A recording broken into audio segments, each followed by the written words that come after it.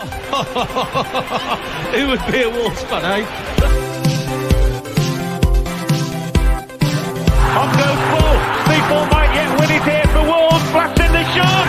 What a goal!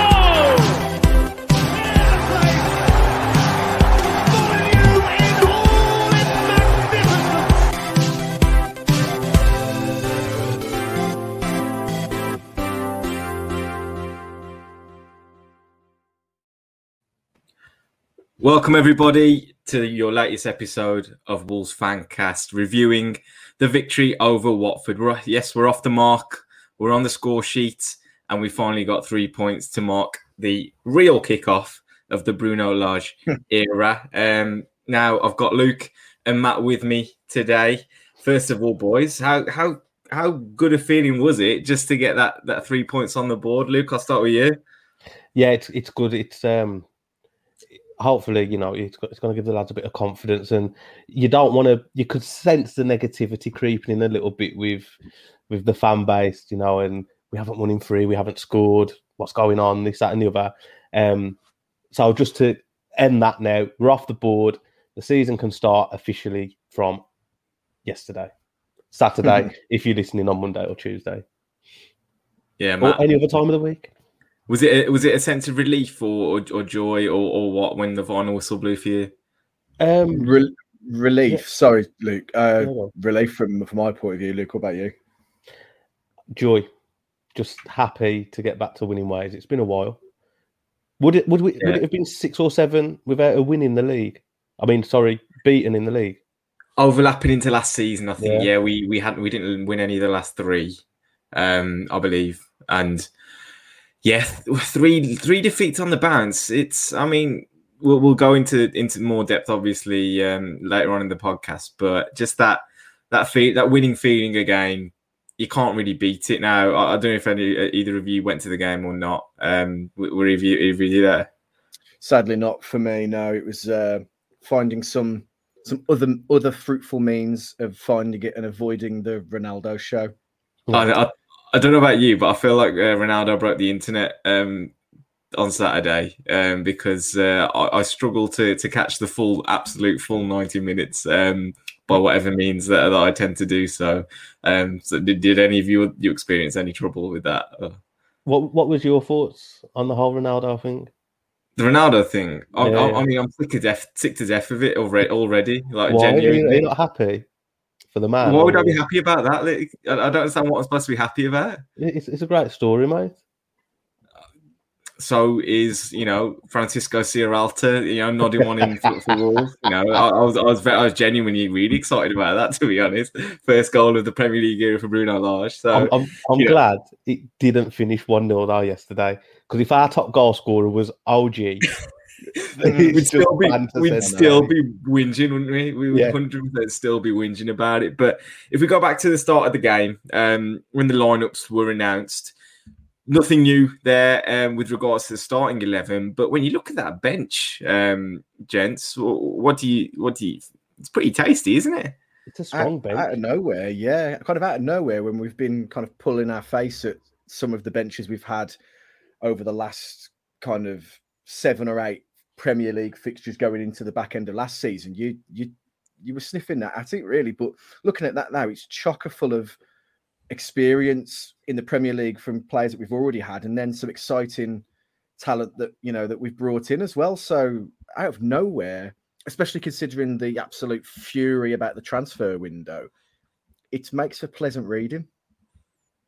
Yeah, I mean, obviously a first glance at Hwang and Yeson Mosquera being in the matchday squad. Hwang obviously being able to make a real impact on this occasion. Mosquera, what you wouldn't really expect, I suppose, a centre-half to come on, but it bodes quite well. And having ended the transfer window on quite a low point, maybe a chance to just reflect and think, you know what, maybe we're not in such bad shape, Luke. I think you've got some good options off the bench as well, and that's the key for me. I mean, if we're chasing a game and we need a goal, we need to maybe change it up front. You've got Hwang. How do you say his name? Hwang. Hwang. You've got Hwang and Podence who can come off, change it. If you need to add a bit of physicality off set pieces, defending and attacking, you've got Dendoncker, two decent lads at centre half as well, if it's not quite working there. And you've got completely different options at fullback. Without Nuri to Marcel, you've got a bit more pace, a bit more skill, trickery, directness going forward. So I like the options. I mean, because we're not limited now. The big talking point, obviously quite close to pre-game, was the availability of Jimenez and how important that was going to be. And Watford had their own concerns over Cillit, who was obviously key to the fixture as well. And I think when you saw what happened to Tottenham and Villa over the weekend, who were obviously unable to field their Argentinian contingent, hindsight is a wonderful thing, but clearly we made a real good decision to kind of put our foot down and then kiss and make up with a Mexican FA, didn't we? At first, I was quite vocal amongst my friends and anybody that would listen at work that I didn't think it would be the worst thing in the world if Jimenez have missed the fixture purely, from a couple of reasons, really. From a headspace point of view, he's being asked a lot of immediately after not just a career-threatening but a life-threatening injury. So to give himself some headspace, a bit of time away from the on-field side of the game, to be able to just not have that mounting pressure, because every minute that he doesn't score, it builds that pressure. And it also would give Hwang Hee-chan minutes immediately off the bat if he was to be played in that striker position, or give Fabio some, a start. But it's a nice problem to have, really, because if you do have him on the pitch, you've almost got, you've got the benefit of having a soon-to-be, again, world-class striker. Off the back of what you just said there, Matt, Luke, do you think, recent times, it's always been, oh shit, what if Raul got injured? It's always been that absolute fear, which we've probably got with Ruben Neves, I suggest now, in a slightly different position. But do you not worry so much anymore about the fact that Raul might have to miss a game here or there? Or the reason I wouldn't worry is I think he's had a slow start coming back. As Matt said, not just a career-threatening injury, a life-threatening injury. He's coming back from something major. But how long do we sort of wait for him to fire on all cylinders again? Like yesterday, and possibly against Man United as well, I would have liked to have seen Silva given a run of maybe 20 minutes and see what he can bring in case we do lose Raul again for whatever reason. And also, I kind of feel bad for saying it, but I don't think his performances have been that good. And I think in most games, me personally, he's probably the one change I would have looked to have made from an attacking option. I mean, I appreciate 100% that he has had a life-threatening situation with his injury and stuff, but I can't imagine Raul sitting there feeling sorry for himself and thinking that he's doing okay and all that kind of thing. He's probably beating himself up a little bit about the fact that he's not necessarily getting too many chances in games or not really had too much of a sniff of goal at this point. I mean, there was the header off the Moutinho free kick, which I thought, you know what, if he puts that in the top corner, maybe pre-headband, you wonder if he had it done. But then you really feel like Raul's back if that goes in, don't you? But I think the fact that he carved that chance out, though, suggests it's more of an if not when. No, the other way around. It's more of a when not if. That he's hungry for it, and it's going to be the case. Much like how I felt prior to the game, that bottle is fizzed up to the point now where it's going to explode one way or the other, and a goal would have just turned the cap just that little bit, let a bit of that pressure off, and it'd have been ready to go.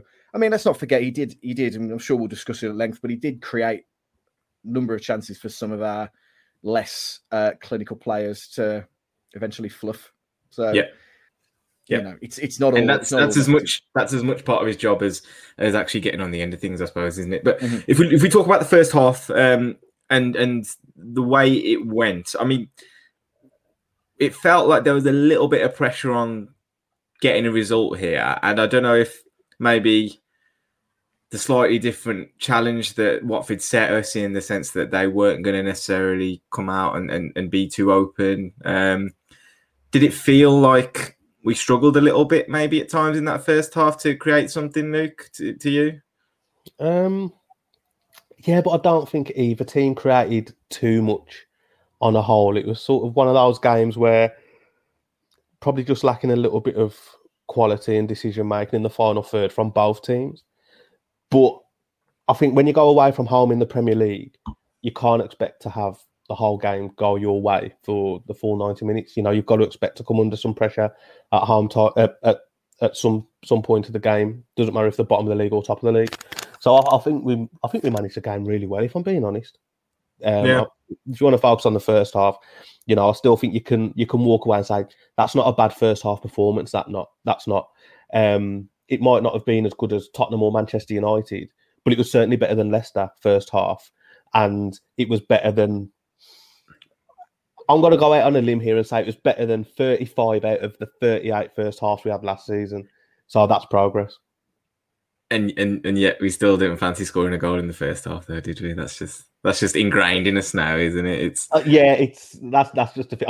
But we had some decent chances, right? Some Trincão's shot was a bit tame, but the Semedo chance, that's a big chance. That is. Yeah, no, it is. It is 100%, and good to still see that we are able to get into those positions. You know, regardless of the fact that Watford weren't necessarily as open, like I say, as maybe Spurs or Man United were. But I mean, in my intermittent stream, I managed to kind of catch probably one issue I think we've got, which was down our left-hand side. Now, Ismail Assar is their standout player at Watford.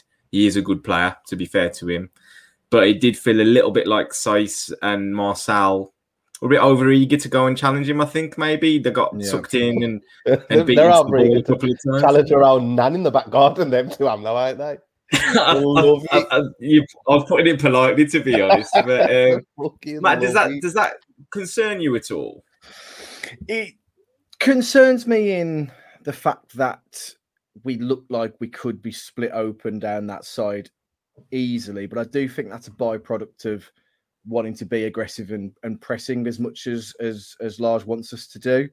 And I think what that allows you, if you're the recipient of a counter attack like that, and all of a sudden you can win that ball, you've already got the beating of the 3 or 4 men that have already sprinted up the pitch to try and create the counter attack from the opposition. So I think the risk isn't as bad as the reward in that scenario. What concerns me slightly is neither Marcel or Saiss are known for their pace. I'm a poet and I didn't know it.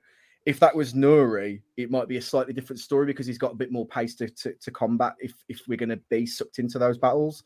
But at the same time, Marcel, for someone who we've all said is made out of Snacker Jacks, he's done fantastically well in that position to kind of maintain his place at the moment. So it's a hard one, really, because other teams will expose us in that area if they can see it can be done. But there aren't many players on the flip side to that, like Sarr, that has the pace that Sarr has either. So it's a tough one. Yeah, I think Bolly might change that though. Yeah. So I don't think that change is too far away. I think Saiss might have 1-2 games left until Bolly's back in, and then I think we look like a different team if we get sort of Championship first season Premier League Willy Bolly and not last season's Willy Bolly. Yeah. Well, I mean, I want to delve a little bit deeper into the defence as a whole a little bit later on, but I think, yeah, you're right in what you're saying that you expect, because our standout individual as a centre half is probably still not quite back at it yet. But you mentioned the Semedo chance in that first half. Did it feel like a bit of Groundhog Day in the sense that obviously it wasn't Traore that was in that position, but chances fall into not necessarily the players you want them to? You want Raul on that, don't you? I can't ever remember him going through one-on-one and scoring a goal, though, either. Well, yeah. Partly because we never seem to get into those positions under Nuno. And he seems quite an instinctive striker as well. A lot of snapshots and Yeah. Sometimes having shots when you're not expecting him to. But it's on the one side, it's very, very good and very, very promising and very, very positive that we're getting into those positions in the first place, because it's a dangerous position and a big, big chance. But when he misses, you are just sitting there, you're thinking, fuck's sake, we just ain't going to score, are we? It's never going to happen.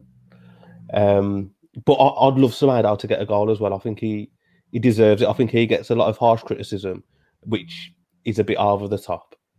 Yeah, of course. I mean, if we kind of segue into the second half now, yeah, it was deja vu, because he then had another chance going through one-on-one, and it looks like a ploy to actually get him into those kind of positions. I think from what I saw, I mean, I'll talk probably a little bit more in depth on GTA this week about this, but Traore, when he switched over to the right flank, was holding the width, and Semedo was then allowed to make the runs inside of him, and that's what led to the really lovely flick from Raul and Semedo going through again. I think the second one was a bit easier because he wasn't quite as close to the keeper.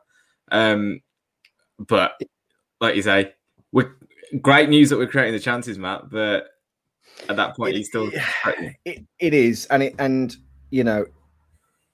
we've been burnt in the past by having a striking philosophy that relies on one player, so the goals have to be spread amongst the team. It's just unfortunate that those chances have both fell to Semedo and he's fluffed both of them, if we're honest. But I think the positives of us creating the chances outweigh the negatives of us not finishing them because of our now attacking prowess that we have up front. I mean, the options now that we have are absolutely ridiculous in terms of if something isn't working, we can change it up. And I think, you can, I'm not saying you can teach finishing and someone can be a class finisher overnight, but to have the natural ability to create that position and get in that position and want to be there, I think is more important than being able to finish it, because more can be done on the training pitch, I think, with that. And, it's just another one of those, not a curse, but it's as much mental as it is technical, I think, for a lot of the players on the pitch at the moment. And that win will have been huge, absolutely huge. Will have meant more than, I dare say, from a mental point of view, it will meant more of some of the real glamour wins that we've had over the last kind of 3 to 4 years, because it's just that duck's broken and now we can crack on. And then actually on the back of that result, you look at the fixtures ahead and you're thinking, yes, I fancy a bit of that now. Mm-hmm. I mean, it does look like a kind run, but I think second half in this game, we really kind of took charge of it from what I saw after the break. And now we needed a bit of a helping hand for that first goal. I think Miles Jacobson, when he previewed the game with us, mentioned Cillit as a big player for Watford, and they were really hoping that he would come through. He'd been away with Chile, and thankfully for them and for us, he was able to make the game. And we needed a bit of assistance, but I feel like we're going to have this slight issue where scoring the first goal is going to be really, really important for us. And once they do get those in games, maybe that's when floodgates will start to open a little bit, Luke. Yeah, there's an element of that. And I think it's the case that we obviously favour a team now that is going to come onto us, and we get the opportunity then to overload them. And that's what was so disappointing about Manchester United when we played them, is that they were so tepid that it almost was our disadvantage. Well, that might have been tactical. I might be giving Oli a bit of a bad rep there. But if we can score the first goal in games, you've got to then think to yourself, well, this could be 2 or 3, because we're going to have the opportunity now to overload when people are pushing players onto us, and it's going to end up in a good result. But it's not been just a Bruno problem. It's been a Nuno problem scoring the first goal. So there's something a little bit more from a philosophy point of view that needs changing, I think. Something that's just a Bruno Lage problem. Luke, are you a fan of short corners? No, I'm not, but it works. So yeah, I was yesterday in the 74th minute. I was a huge fan of short look corners. at you. It's changed like the wind you do, don't you? No, I'm old school, man. I was just let's just get it in the mixer. Come on, get it in the mix to make first contact for. I do think, from what I've seen, though, they seem to change it up every single corner that they have. They won't put two in, one after the other if they have some in quick succession, because they just prior to that, I think Matinho took one. Ralph flicked it on at the near post and they managed to clear it. Then the ball comes back across and we get the second corner. And I don't get the hatred for short corners. There seems to be a proper vendetta against them. And yet, against Forest, the first goal came from one. Very similar, but on the right-hand side when Hervé put the ball in for Saïs. And this time around, Marcel, nice delivery as well, really kind of dangerous. I mean, yes, he could have clearly dealt with it better, but when you're putting them in that kind of pressure, you're going to ask questions of them, and he failed to answer on this occasion. I think, the corner traditionally is a small reward for a piece of good play. Like, guys have a corner, everybody cheers, everybody applauds, and then when it's played in a short corner, and then it's passed further back, and then it's passed further back, and then a chance isn't created, it's just a bit of a wet fart, isn't it? Sometimes when it happens. I mean, our deliveries, whether they were short corners or being whipped in last season, were pretty atrocious anyway. So I don't think it really made a blind bit of difference. But to quote a football cliche, it's a results-driven business. And if we're getting results from short corners, then long live the short corner. But if you look deep into it, the percentage of goals that actually result from corners is quite laughable. How excited we actually get about them. Yeah, isn't it something ridiculous, like 3%, or it's something stupid like that? Yeah, it's a total fallacy that we should be really hyped for it.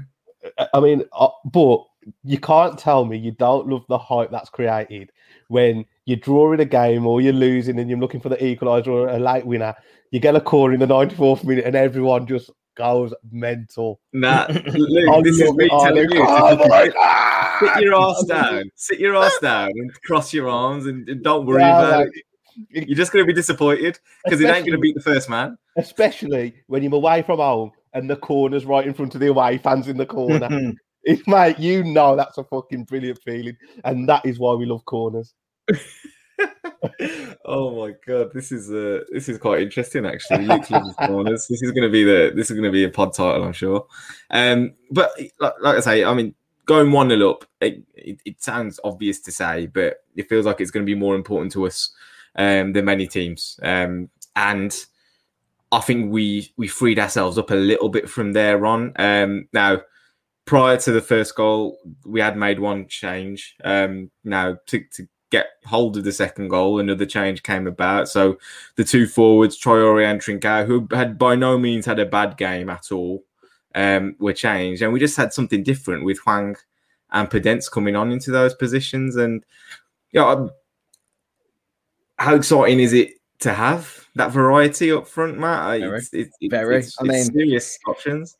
It does, because, and I'll tell you for why, because last year under Commander Handbrake, as Stu called him, brilliant. Not a direct quote from myself before I get a myriad of hate on my social media. A change in last season felt like a random roll of the dice. This season, it feels like there's reasoning behind a change, and it feels like there's something more about it, and there's more to be excited about, because I feel like every player's got a lift. We've only got to look at the performances of Neves over the last 4 games to know that there's something's clicking differently. And what options that we have now in attack means we can change a game up completely. We don't have to be reliant on Traoré barging past 3 men anymore. We don't have to rely on that left foot of Trincao, which seems to be just attracting the ball like a magnet. Like, there are just genuine different ways we can mix things up, and it's really, really exciting. And I'm so pleased it was Podence that created the chance yesterday, because it's justification. If anything, it's justification for the way we're playing, and it's exciting, and it's just we won't be as predictable and not route one, but it's not Traoré or bust anymore, and that competition brings out the best in everyone. Yeah, I mean, obviously it was Hwang that got the goal in the end, nice and scruffy. You got to love one of them.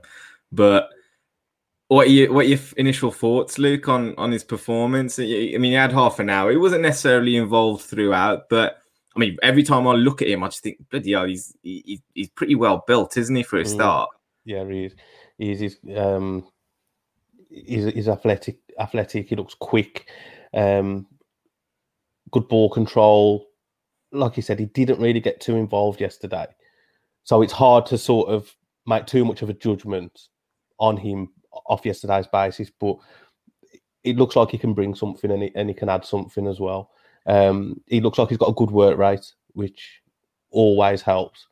And again, for him to get a goal on your debut, it just makes you settle so much better. You know, he can relax now. He's the man in training on Monday when, you know, the new boy's coming in, and he scored a goal on the weekend. So yeah, it should hopefully help him settle a lot easier. I just want to touch on Matt saying how exciting it is with the attacking options. But the best is still yet to come, boys. Oh, yeah. We've still got Neto to come back as well. And he is, I love our attacking players, but Neto is something else.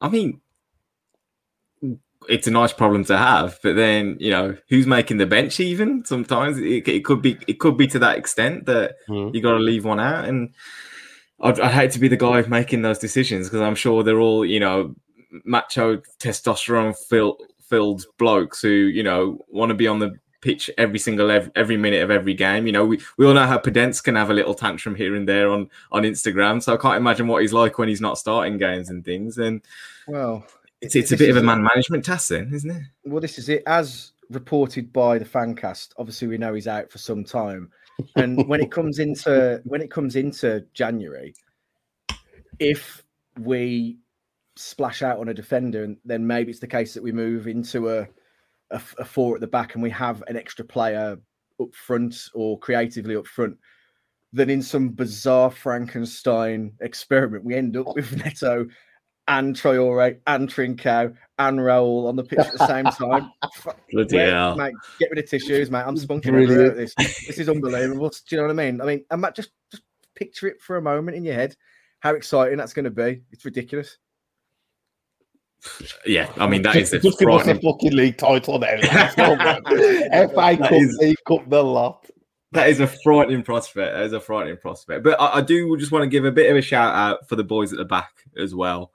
Now, we all spoke about, especially the three that have played all the games so far, as being potential liabilities. Sace, Cody, and Max Kilman have all been through the mill over the summer, in the sense that nobody's really given him any kind of confidence or backing whatsoever. And yet we're sat here. I mean, in the XG table, we're fourth this season. The 3 games, we've basically won every single game we've played on XG. That doesn't just happen because we're creating chances. That happens because we're restricting chances. And Watford, apart from probably Josh, I mean, you can't even count it as a chance because they didn't connect with the ball, but Josh King flashing across the goal in the first half. I don't recall a significant Watford chance in that game. No. I just... Did Saar make a save? He won from Sissoko, I think, but it wasn't a good chance. You wouldn't call it a chance, I don't think. I just want to sort of speak about one man who I've spoke poorly of in the past, but Max Kilman's son boy, he's started this season really well, and he's made myself, and I'm sure a hell of a lot of people, sort of eat a little bit of humble pie. Because if we'd have brought Max Kilman in during this summer, and he'd started these 4 games, and he'd come from, I don't know, Lille. He just won the title with Lille, and he'd brought him in. We'd all be absolutely, patting ourselves on the back on a good piece of business, wouldn't we? We fucking hell, 25 million for him. That's a bargain. We would, but there's a reason why people like myself, who aren't Football Manager connoisseurs, pretty much skip to a transfer window as quickly as humanly possible, because that's the most exciting thing, and getting the transfers in are some of the exciting parts of football. And I think we as football fans that's just what we want. We want to be the headlines on transfer deadline day, or we want to do that. So I think our need and urge to bring in a transfer sometimes outweighs or clouds our vision of actually what we actually already got. And I think actually we should be really, really pleased that Kilman is proving a lot of us wrong. And it's only to our benefit, really. I think, unfortunately, progress has to make way, at the behest of sentiment sometimes. And Sace will be the one who eventually makes way for whoever we bring in. And he's been a fantastic servant to the club so far. And I hope in some capacity we can still find a home for him and find a position for him. But fucking hell, good, Matt. You're speaking like he's coming to the end of his life. He's got dementia. His family to give. There's no sentiment for it, though, is it, sometimes, unfortunately. He's got to, take him round the back and shoot him. Roman, old yellow Sace. Bloody hell. Well, I tell you what, he'd grab that gun and he'd turn it on you. That's what he'd bloody well do. I hope he doesn't know where I live. I mean, he just survived a military coup, didn't he? That's it. Well, maybe that's a new line for him going into, be a mercenary over in Sierra Leone or something. I don't know. So he remains the new face of like the next Assassin's Creed game or something like that. That'd be brilliant. So I mean, we figured out that the defense is great, the attack is brilliant. Semedo and Marcel, as it happens, were our two second and third highest XG as individuals in the game yesterday. I bet they'll still give him 6 out of 10 in the Express and Star, though. Fuck me.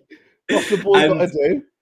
And the past it, the couldn't work together central midfield of Neves and Moutinho were in total charge. So what's happened to us, boys? Where's all this come from? We got rid of Nuno. Happened, mate. What's so depressing, though? Christ. People talking about the old man Moutinho, who's 35, and I think to myself, Christ, what are they going to call me when I'm 35? I've got to look like I've had a tough paper round as it is. So, to be in his prime. I'm not going to disagree with you there, Matt. I know, mate. To be in his kind of prime physical shape at 35, and he's the old man of the squad, it just shows how, football. Do you know what? When he's lining up that free kick, and they zoomed in on his face, and he was giving it the whole focus and all that kind of stuff. I thought, he's a good-looking bastard, isn't he? Yeah. Fuck me. To be fair. Yeah. But I mean, still needs replacing. Still needs replacing. A slightly loaded question, though, Luke, here for you. Are we a bit quick to write people off in the Wolverhampton Wanderers fan base? No, you know what the problem is? We get too excited over 1 or 2 decent games. That's the problem. It's nothing to do with me. But no, obviously, long term, we've got to look into it. It's a long old season as well. It's all right. Believe it or not, I'm actually older than Moutinho by a couple of months. We would never have had that. And it's all right in the summer. It's all fun and games when the sun's shining and the birds are still chirping. Are you going to give it the whole, can he do it on a wet, cold Tuesday night? I am.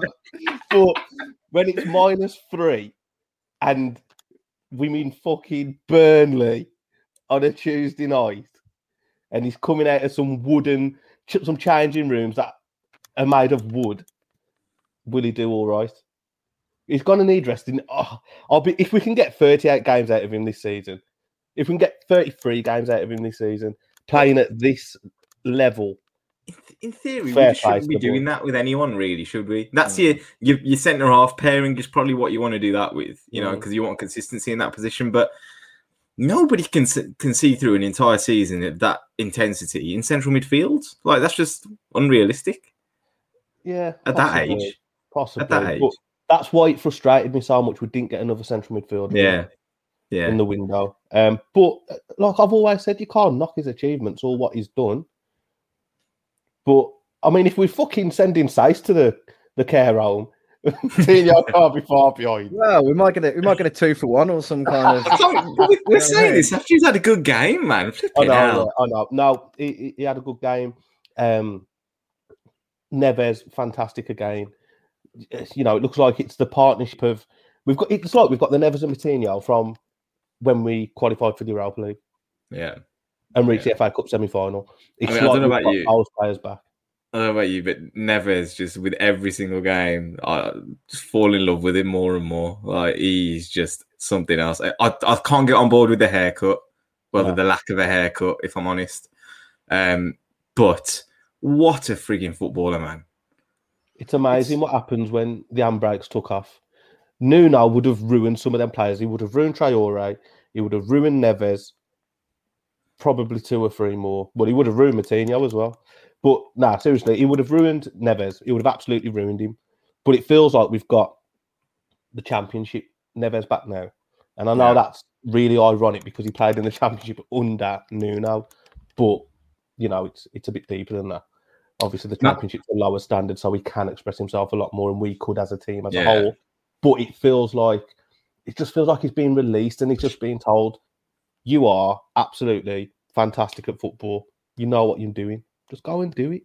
Yeah. I mean, Matt, I don't know about you, but Trincao, for me, getting better with every single game. Yeah, even though he came off on the hour, I still think it was probably his best appearance in a Wolves shirt.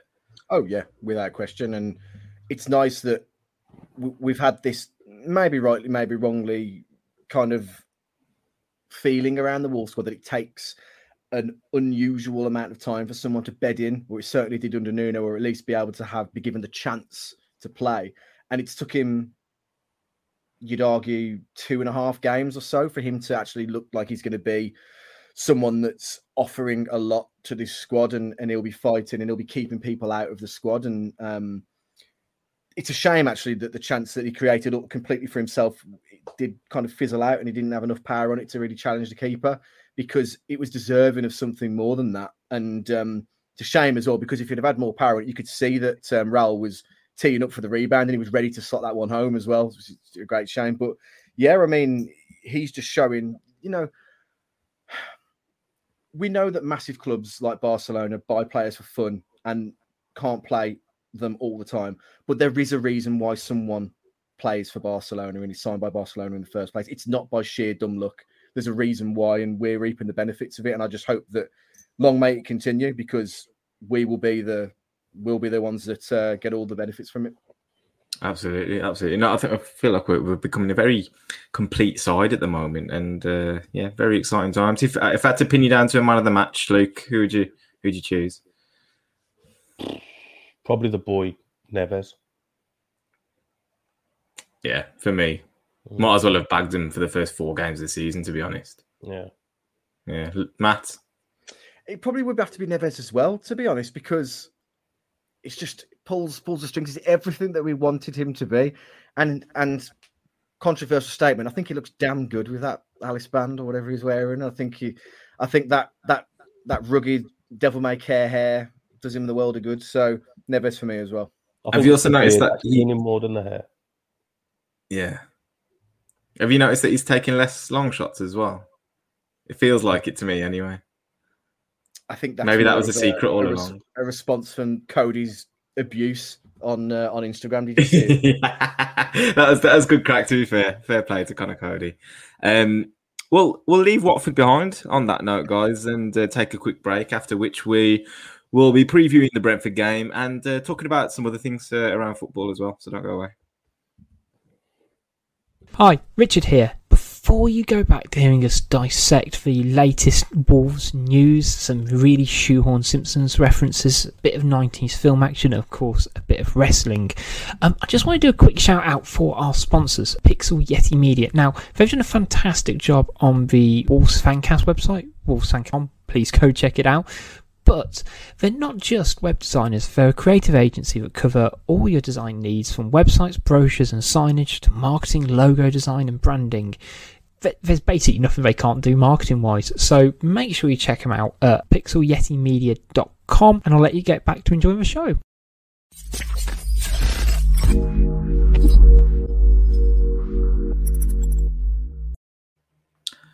Welcome back, everybody. Now, before we move on to the Brentford preview, I just wanted to touch on something that, for those who aren't aware, we are recording in the aftermath of the Liverpool versus Leeds game and the horrific injury suffered by Harvey Elliott, who I'm sure we all wish the speediest recovery to.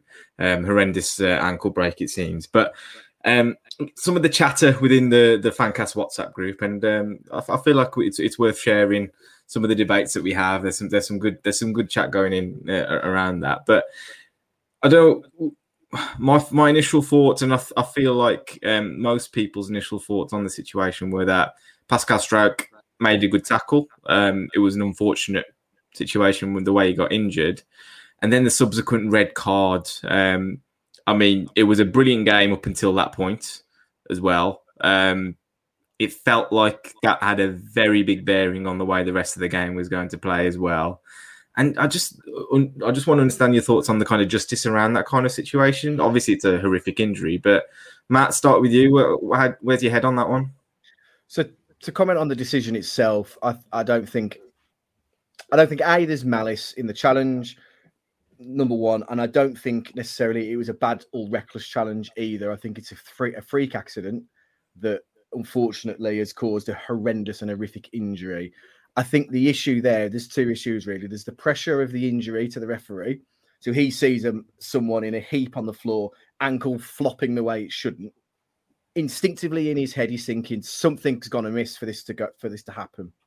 And two, I think the referees still don't have a full, not understanding, but aren't comfortable or aren't familiar yet with these rule changes around soft contact and giving away more in the game now. And I think a risk, has the referee thought to himself, right, well, this obviously isn't soft contact. Something's had to have happened. I'm going to have to take appropriate action and I can be bailed out by VAR if it's wrong. And that's what's happened. But then the people at Stockley Park have also thought to themselves, maybe they're going through the same thing, and then we've had a series of events that has led to the red card. I think it's harsh, and I don't think it's the right decision. And unfortunately, no matter what you do with the game, you're always going to have decisions like this. There isn't ever going to be a resolution to this kind of stuff. Yeah, I mean, Luke, he obviously initially didn't think it was even a foul because he didn't blow for a free kick or anything. So to then resort to a red card. Having seen what I'd seen, it's not like it was behind his back or anything like that. He'd seen the tackle. He had his own viewpoint, I'm sure, on what happened. It felt a bit unjust, maybe. I think, from my perspective, anyway. I think the leg and what happened to the leg is what made the referee send him off, not the actual incident, which is slightly unfair. I think. Yes, we always want to protect the players, because we don't want any footballer at any level receiving injuries like that. But sometimes in football and ultimately in life, these accidents do happen. And like Matt said, there's no malice in it. I think 9 times out of 10, you can tell when somebody is meaning to hurt somebody, or somebody's being reckless, and I don't think there's either of those in that tackle. It's just really, really unfortunate. The ball's there to be won. The ref's not even felt that it's a free kick at the time he's played on, and he's got a good view of it. He's not too far away from it, and I do think then obviously he's seen his leg, how he went, and that's why he has sent him off, which is wrong, ultimately. In my opinion. Yeah. I mean, a few minutes later in the game, Liam Cooper goes in to a tackle with Sadio Mane in pretty much exactly the same way, wins the ball again. Mane isn't injured in any way from that incident, but when you see that happen, what is your stance on this idea that retrospectively, based on an injury, you can actually go out and dish out that kind of punishment? I think. Then do you say should David Luiz have got sent off when that incident happened with Raul? That feels like a parallel argument, 100%, I think, because I'd argue Luiz was probably more reckless even. 100%. Than the way 100%. Pascal Struijk actually went in to make the challenge. 100%. And yet he played on. He played the game. I think he got substituted though because he had his own kind of head trauma thing going on. But I guess the wording in the laws is about endangering an opponent I mean, any tackle could be seen as potentially endangering an opponent, couldn't it? Of course, when a keeper comes out to punch the ball, that could potentially be endangering. I mean, there's complete. You can interpret that however you want. You both go up for a header and a player can land and snap his ankle. It's at no fault of the defender or the attacker or whoever's the one making the challenge. I mean, you can go in deep and make that as ridiculous a rule as you want it to be. I just think we have to accept it as what it is, and it's a freak injury. Yeah. And these things happen, and there's more malice in other challenges that we've seen where, when Van Dijk got clapped. Did you see Tanganga's challenge on Zaha? Oh my God, what was he even thinking? He was like chest height. I don't know what he was doing. Was he doing? But that's a genuinely dangerous approach. Yeah, that should have been a red card. And do you know what annoys me in situations like that one? How they both got booked. Now, Zaha, you can say, all right, well, they'll react. If somebody has literally just ran towards you and pushed you in the chest, you're going to react. Every right to react that way. You're going to react. It's as simple. He got a lot of shit because I think he's reacted inappropriately to other situations and got very angry. But sometimes I look at Zaha. I love Zaha. I think he's an absolutely fantastic. He's a brilliant player. He's a brilliant player. If I'm getting kicked from pillar to post, and let's be honest, the reason that these defenders are kicking him, because they do, is because he's too skillful for them and they don't like it and they can't handle it. If I was being kicked the way he does, then I think I would react as well. We've seen though that the can't just go around kicking people. There's that mandate. There's a mandate. We saw it in the England-Poland game. If there's a fracas, someone has to get carded from either side. It's just the way it is. Yeah, you're right. The referee has to be seen to be doing something almost. Going back to the incident today with Harvey Elliott, I think that, especially because the refs had chance to then review it and look at it pitch side, the decision should have been free kick to Liverpool, yellow card. And then obviously have a conversation with him. I can see you haven't tried to hurt him, but maybe just try and... This is where the laws of the game, they won't interfere on whether it's a free kick or not, because it's not a significant position on the pitch or anything, is it? It's only ever going to be if it's a red, if it's a penalty, that kind of thing is the only time that VAR will actually interfere. What would have happened if he didn't send him off? You carry on as you are. I don't see why. I bet somebody kicked the ball. No, because nobody kicked the ball out today. No, be a non-contested drop ball from where it was in play. I mean, I'm sure you can figure that out. That doesn't feel like a major issue to me. But bottom line, I mean, for a start, for the spectacle, it was a decent game up until that point. It stays, an even fixture where Leeds actually have a chance of getting back into the game. From that point onwards, it was a done deal.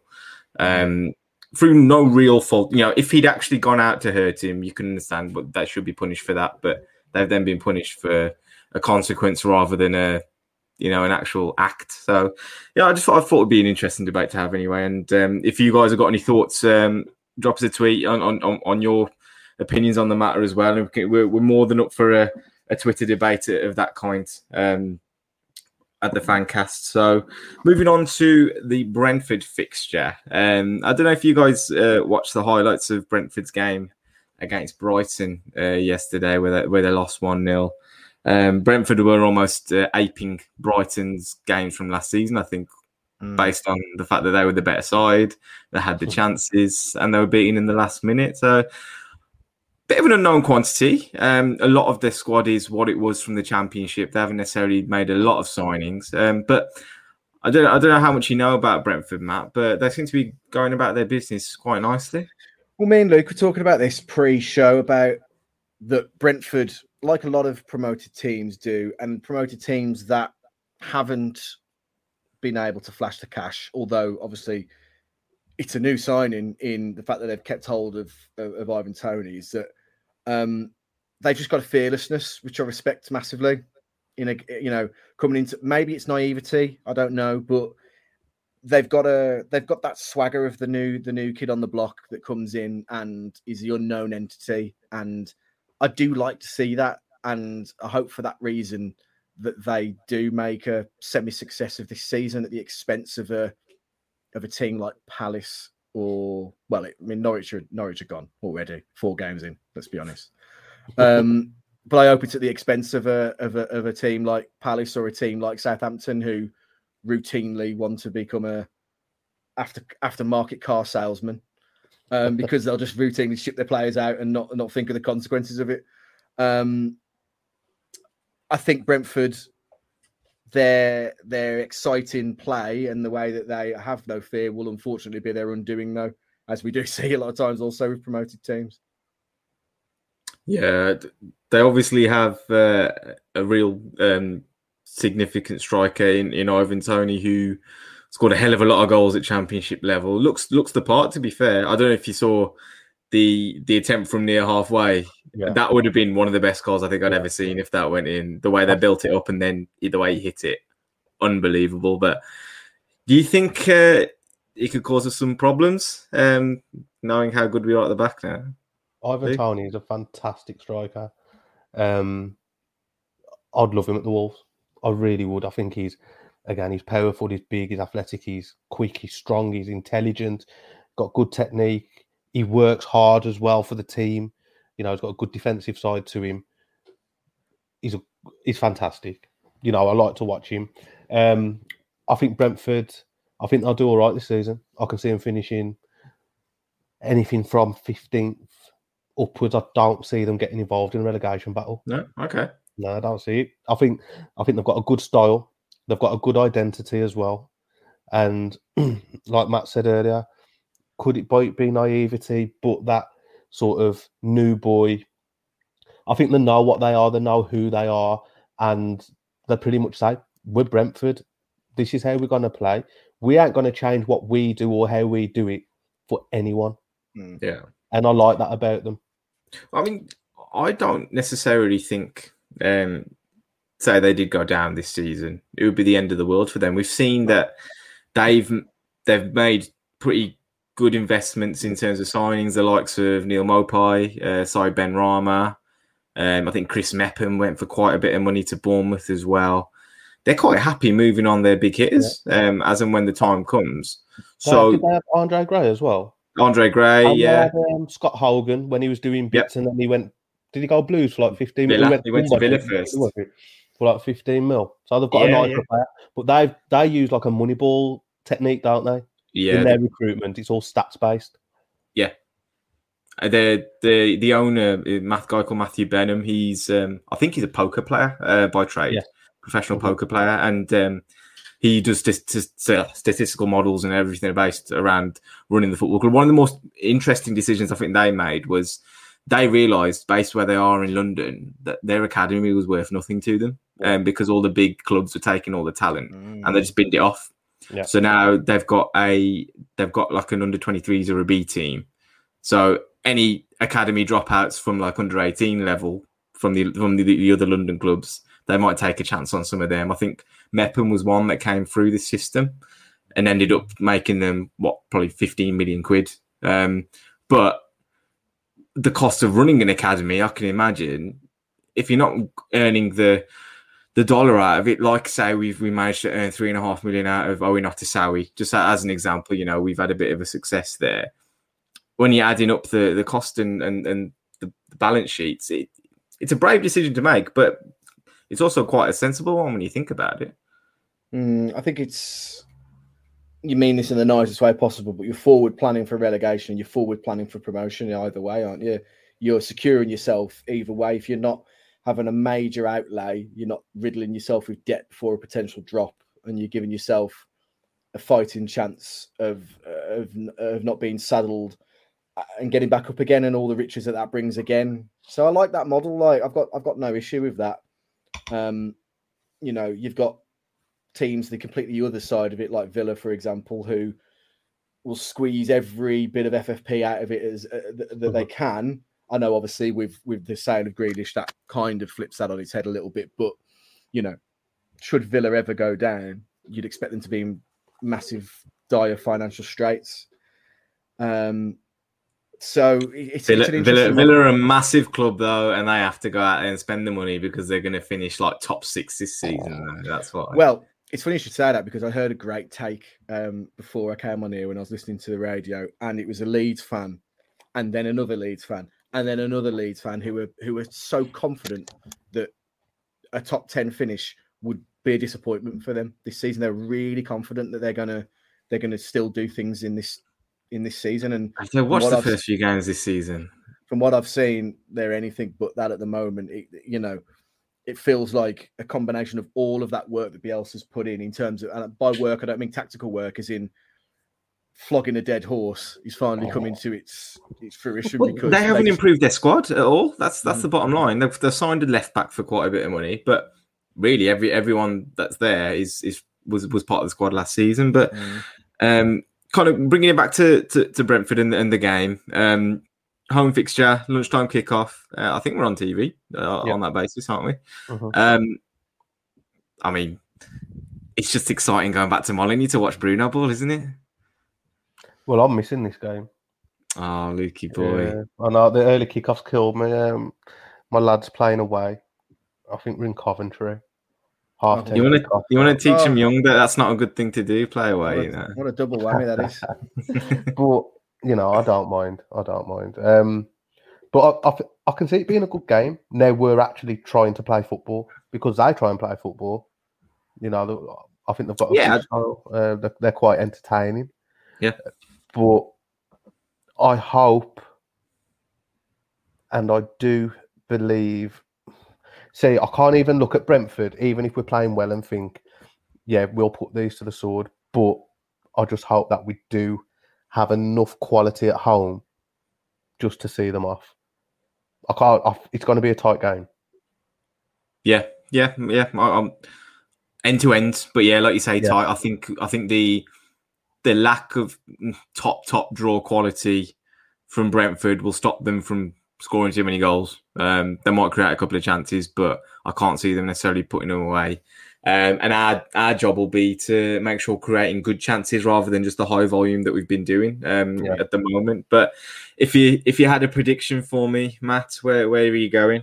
Well, as much as I said I respect Brentford and I like what they're doing, I think they're in for an absolute pasting. I really do, and I think that win now will galvanise the squad so much. And I think everyone will just be counting down the days until this fixture. I really, really do.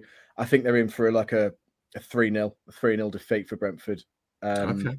And I also I think Raul sees a huge Hwang in his rearview mirror. And I think he gets his first of the season as well. That would be alarming, I think, to be fair. Wouldn't it just? Luke, where's your money this weekend? I'm going to go for a professional 2-0 home victory. Okay. Yeah, I'm feeling a 3-0 actually as well. Mm-hmm. I feel like they'll put up a good fight for a good hour or 70 minutes. The changes will come whichever way they do. Whether we start the usual lineup and then change it, or vice versa, and then we'll pick them off a little bit after that. But looking forward to it. I'm looking forward to seeing Ethan Pinnock actually as well. I think he's a really, really good player. Come through quite late. Would have taken him as a centre half option as well, I think. But should be a good game. Just before we move on to Twitter Corner, there's been references throughout the podcast. There's plenty of references out there on social media at the moment. But when do we stop talking about that bloke down at the Tottenham Hotspur Stadium?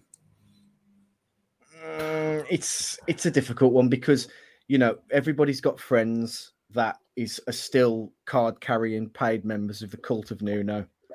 And now, we're always going to have that banter about it. And I still think for the moment, there is going to be a certain level of obsession, and there'll be people within the fan base, not discounting myself from this, that took delight at the fact that Spurs lost so convincingly. And genuinely wallowing in that misery. People were. It's a really strange one. And I think, it's just one of these, it's an X. And you know what? It's not just an X. Everyone, I'm looking around me, has got the X. You've got your X's, but you've got the X, and he's the X.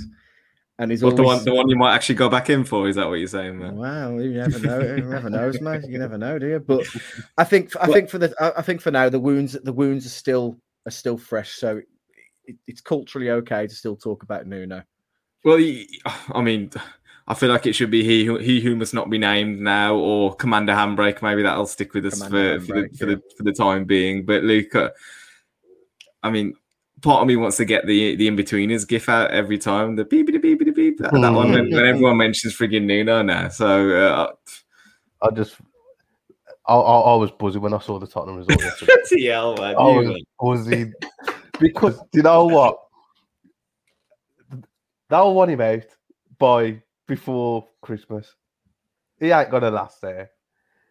But are we really happy with that? Is that what we're saying? Oh God! Do you know if you would have gone abroad and he would have managed in Portugal, Spain, France, Germany, wherever, I would have been like, you know what? I hope Nuno does all right this season. But because he stayed in the Prem, why would I want Tottenham to do well anyway? Yeah, if he got sacked, which is I think is basically what happened. I think it would be hilarious. No, what I'm saying is, I think he got sacked from the Wolves job. Yeah, and rightly so, because he's tactics. Yeah, but then, so why are you hating on him so much? Then that's what I don't understand.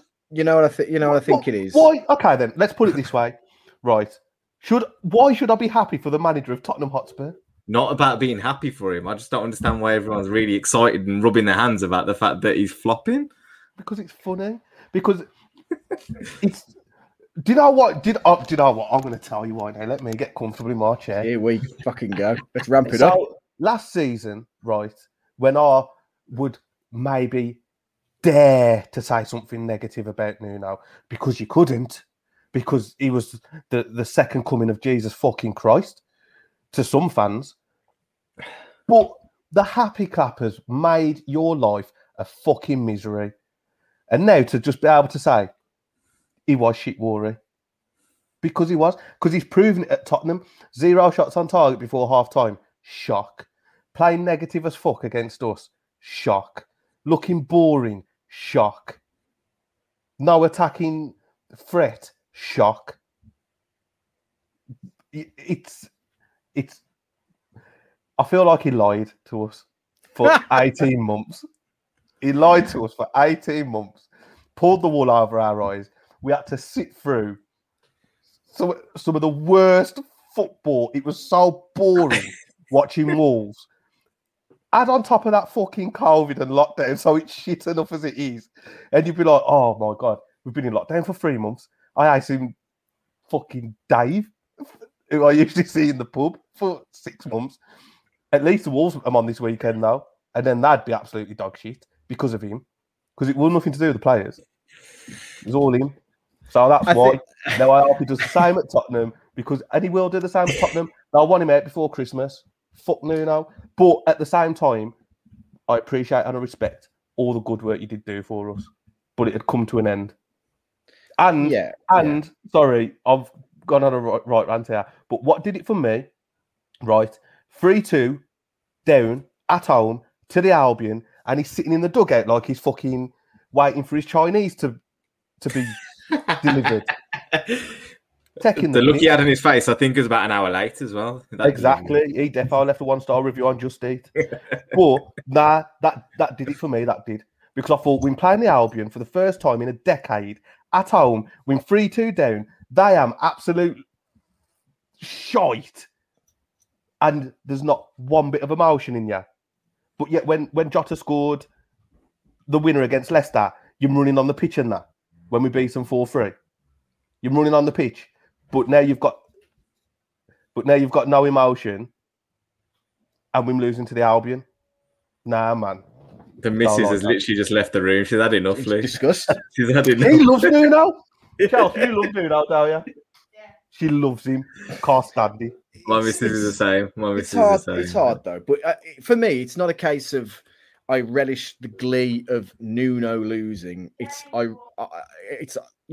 love the man's achievements, what he did for the city, and I've spoke about how he gave the city an identity and all that good stuff.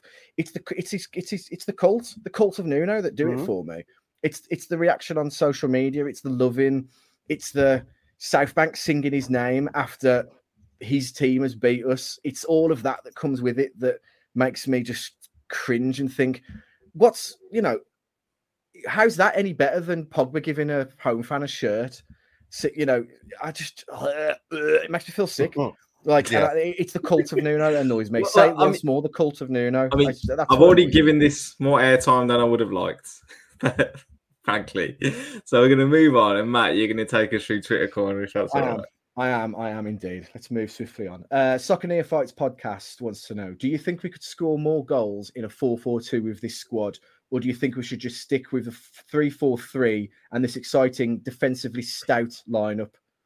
I'm guessing by 3-4-3 means more of the kind of 5/3 hybrid that we play when we go and attack and defensive. But do you think that we'd score more in a 4-4-2? Or would that leave us more defensively exposed? I think we would straight away allow teams to get closer to goal without playing the way we are at the moment. So that would concern me a bit. I don't think we've got a real problem yet with the way we're attacking. We've only had 4 games. One game that we really should be winning, and we did. The other 3 felt hard done by. So I think until January, I'll probably persist with the way we are until maybe we get a centre-half upgrade and maybe a central midfielder who can do a little bit of a different job for us as well. Mm-hmm. Mm-hmm. Luke, what do you reckon? It's a difficult one. But I think whilst it's working at the moment, I wouldn't touch it. And I think if you can get Raul, Trincao, Traore, Hwang all firing, then I don't think it matters what formation you play. We're going to get goals. Potentially, I think, to be fair, I think playing with the 3-4-3 as we're playing now might even help us out more going forward, as bad as that sounds, because especially Semedo, look how attacking he is. So at times you're attacking with Semedo, Traore, Jimenez, and Trincao on the left. Fair enough. He's encouraging Marcel to push on as well. He was getting in the box at the back part. I wouldn't necessarily he's the best player for that, but I mean he's there. King Wolf 84 wants to know, noting Emma Raducanu's success, what was your biggest achievement at aged 18? Probably not having a kid by then. Mine's pretty embarrassing. The band I was in, we'd done the music for a TV program when I was like 19 or 20 or so. But by that point, we were on the Stoke 2004 end of season DVD. Really? As like the backing music for the entire DVD. Right. Fair play. That's about as good as it gets by the time I was 18. That's pretty good. I just turned 18 actually, and I spent 2 weeks training with a professional football club in India. Which was an amazing experience. Like genuinely, it was really, really good. You had to live on site and stuff, like a residential at the training ground. It was too hot to train during the day, so you had to get up at like 6 a.m, have your morning session, and then 6 p.m. for another session as well. You basically just lived in each other's pockets as a squad. So that was brilliant. If they still exist, Gully, send them that clip of when you misjudge that header in the charity game and say, "Job well done." Honestly, like that's going to be your everlasting really pisses me off the highlights from that game because defenders never get the hype, man. We just don't. I feel like fucking Max Kilman right now. He's only just been recognised. Yeah. Luke, have you got anything noticeable from when you were 18? I think just the fact that I got through school was an achievement for me, and that's about as good as it got. Luke, you went to St. Peter's, mate. You was all right, I'm sure. Just about, mate. I was straight through, crawled over that finishing line. I did. Lynx Wolf wants to know, and I've got a follow-up question to his question. Do you think we could get Ben Foster on the pod to talk about his special relationship with Wolves? It was nice to hear him acknowledged by our fans yesterday. But I want to ask a question. Has it gone the other way now with Ben Foster? Is it just the villain that we love to hate? And actually, in 10, 20 years' time, he'll do an evening at Molineux and he'll talk about that relationship with the club, and actually he'll end up turning the other way, and it won't be a fan favourite, but he'll just be respected and liked because of how much we hated him. I actually don't mind Ben Foster. I watched some of the cycling GK videos on YouTube. They're a good watch, to be fair. He's good value. Like Foster's the sort. Take out who he played for a couple of seasons, but he seems like a good character to have around the dressing room. Seems like he'd be a good laugh. He looks like he can give it and take it, to be fair to him, I think. And he's pretty fair game. Yeah, ain't got a problem with that. Yeah, I think the after dinner circuit is ripe for him, and I think that we'll see him at Molineux more than he'll go to some other clubs and then tell his story about how he was booed to shit at every time that Wolves played a team he was with, and people are lapping up, to be honest. Finally, Tom Martin 5. Who will win more caps for England, Cody or Kilman? Cody. I think so. As long as Southgate's in the job, Cody's got a place there, hasn't he? And as long as England are getting drawn against Andorra or San Marino in qualifying groups, he's definitely got a game. Did you ever see that film Bicentennial Man with Robin Williams, where a robot tries to convince a court of law that he's actually human? Until Max Kilman can do that, he's not getting in the England squad. I'm pretty convinced he doesn't have a personality at all. Exactly. So, have you ever seen his facial expression change? No. There was that clip on the train or the coach up or whatever when he's like, I know someone put a filter on it, but he's just like completely stoic, eating like jammy Dodgers or something. He did celebrate a goal at Forest quite vociferously. I think that's the most I've seen from him. Yeah. I was there. I can say I was there the day Kilman celebrated a goal. Broke the Matrix. Yeah.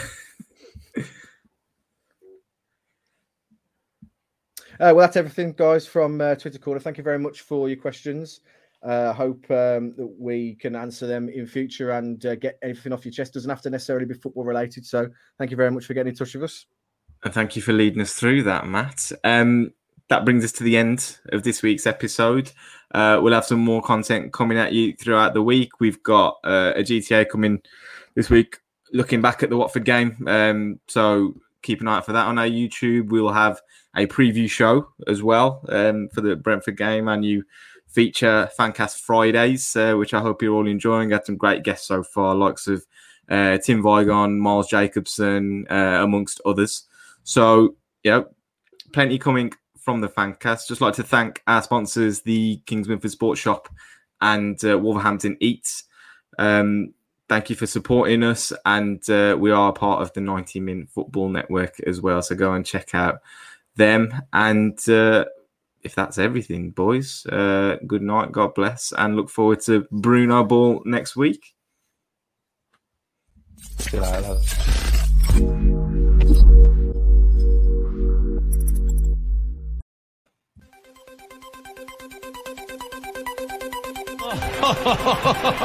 Who would be a Wolves fan, eh?